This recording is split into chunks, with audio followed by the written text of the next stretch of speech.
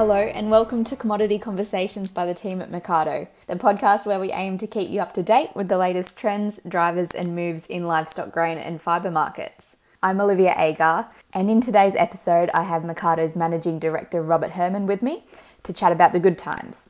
Now that's not reminiscing about the past, but the one we're experiencing right now in agriculture. So broadly speaking, Australian farmers are in a very good position this season with strong commodity prices. We've had favourable weather in most regions. If you're a regular listener to the podcast, you'll know we've been banging on about that all the time. But farm cash income expectations for broadacre farmers this season are tipped at around 18% higher compared to last. But it's not only commodity markets that have been on the up. The value of rural land has also been increasing, which is what we're going to talk about today in the context of what this means for the agriculture industry and farm businesses.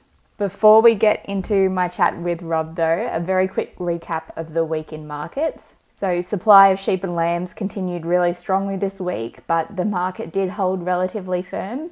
In March and April, lamb supply was higher year on year, and that's expected to be a story for slaughter rates for the rest of the year. But what was a good sign is that prices have held their ground despite the stronger supply in recent months. And on the cattle front, the young cattle market did pull off from recent highs this week. As Dave said in his cattle commentary on Mercado today, what goes up must come down. Well, that's usually the case, and it was for the Eckie this week, which dropped 29 cents. There was a good story for the wool market though, with a solid performance for the opening sales of what was actually the biggest offering that we've had in months. And the strong start really set the scene for the week, with the positive sentiment maintained and the east and west market indicators improving.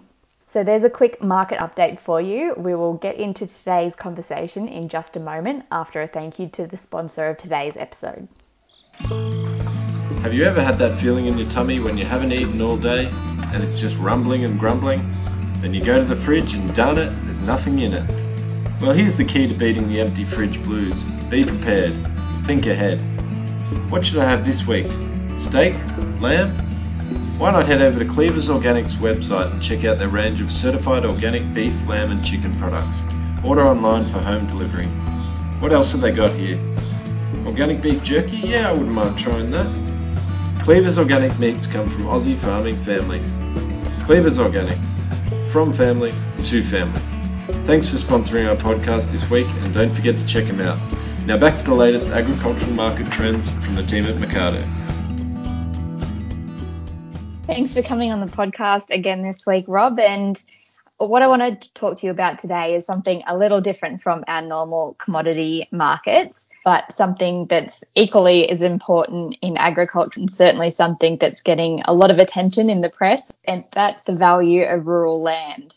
So what sort of insight have you got into the value of rural land at the moment?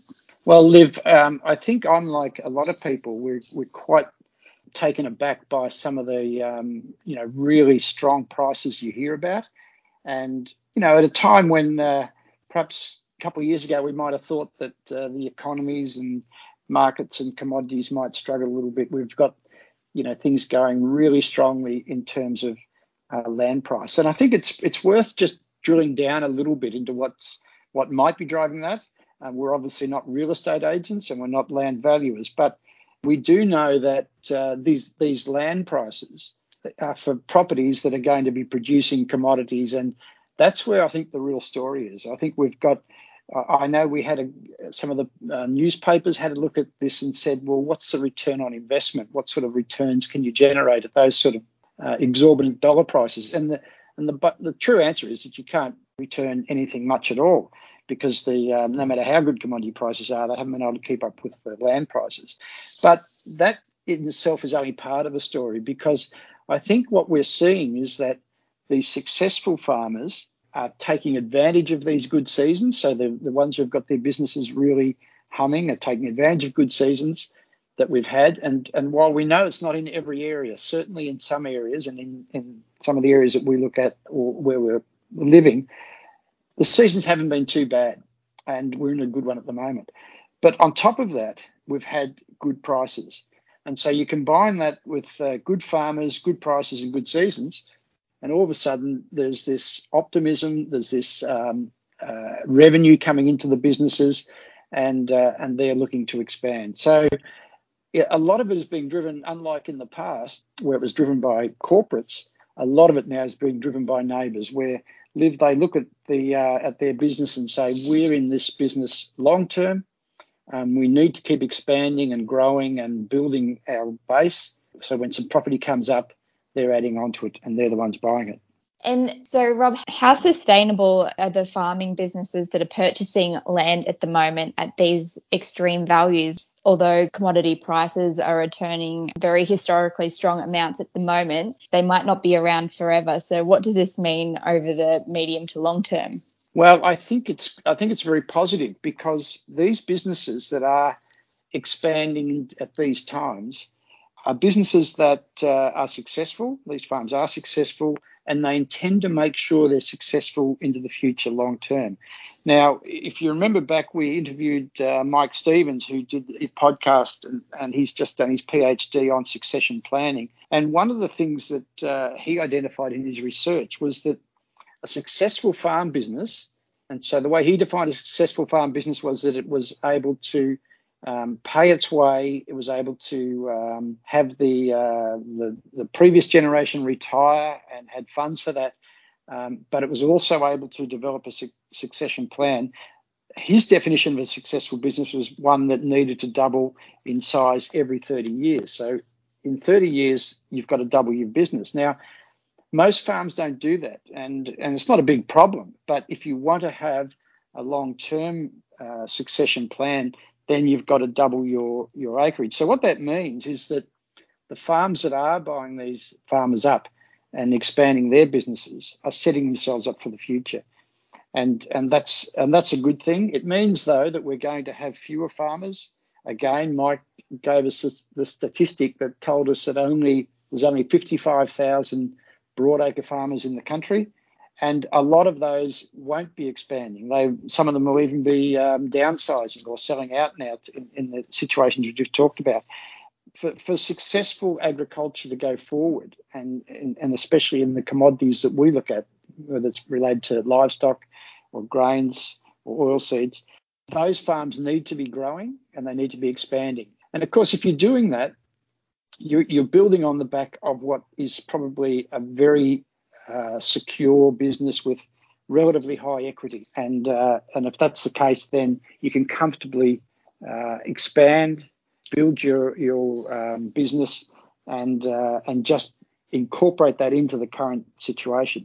And I know this all sounds a little bit anecdotal, but I think that's where the story is with this. It's not about people, lining up and saying we want to invest in agriculture for the first time. A lot of this high prices is being paid by neighbours, and I think they're not silly. They're good farmers. They make sensible decisions. They've built their business soundly in the past. So I think the real reason is that they're taking advantage of the optimism, the positive outlook for agriculture, and they're building their businesses when the opportunity arises. And of course, if you're going to do that, then you've got to compete with the other neighbours who are going to try and be doing the same thing. So that's what's pushing prices on a bit, I think.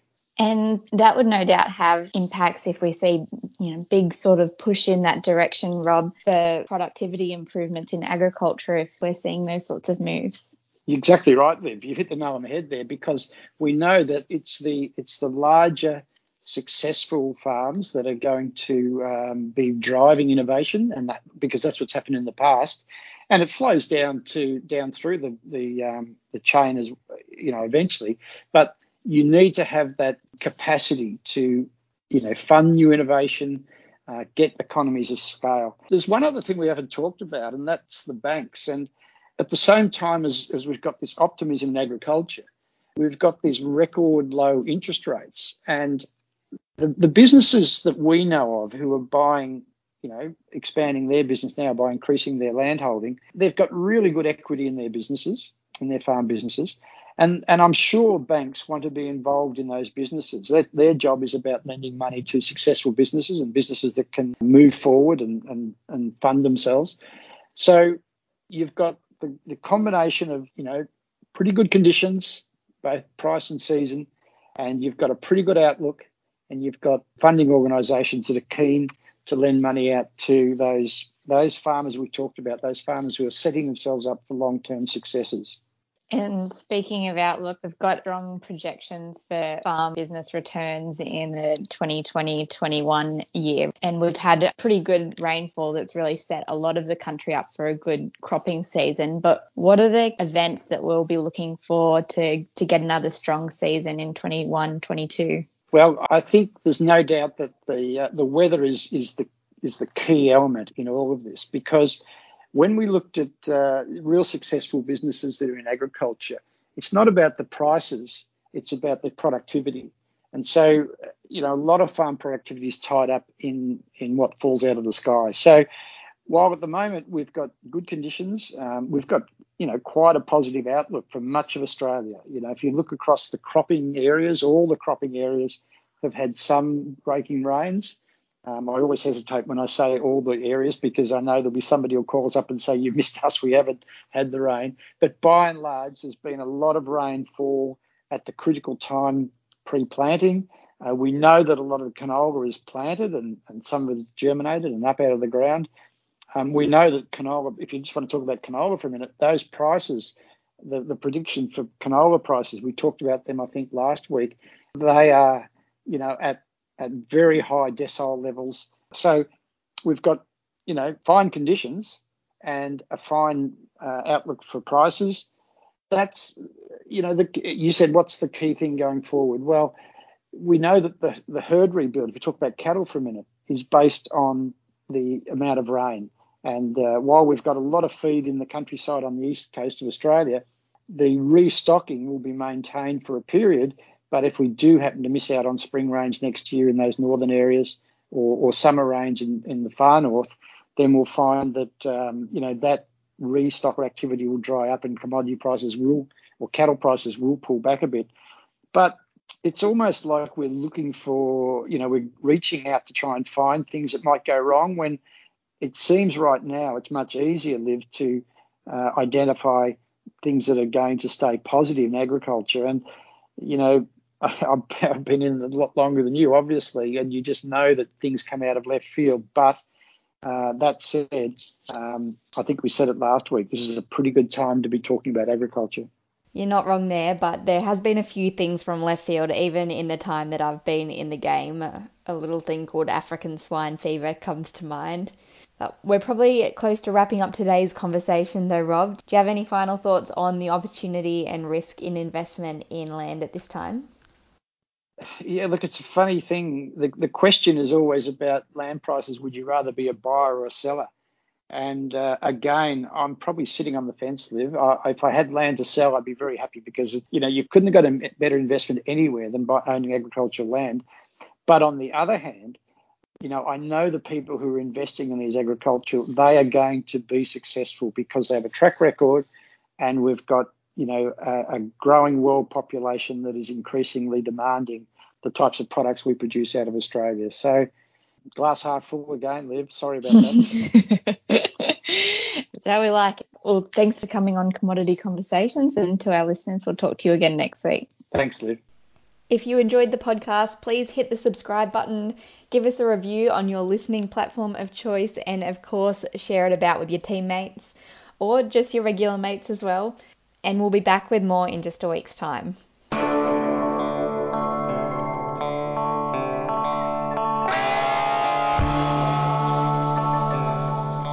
Thanks for listening to Commodity Conversations, audio production by David Myers.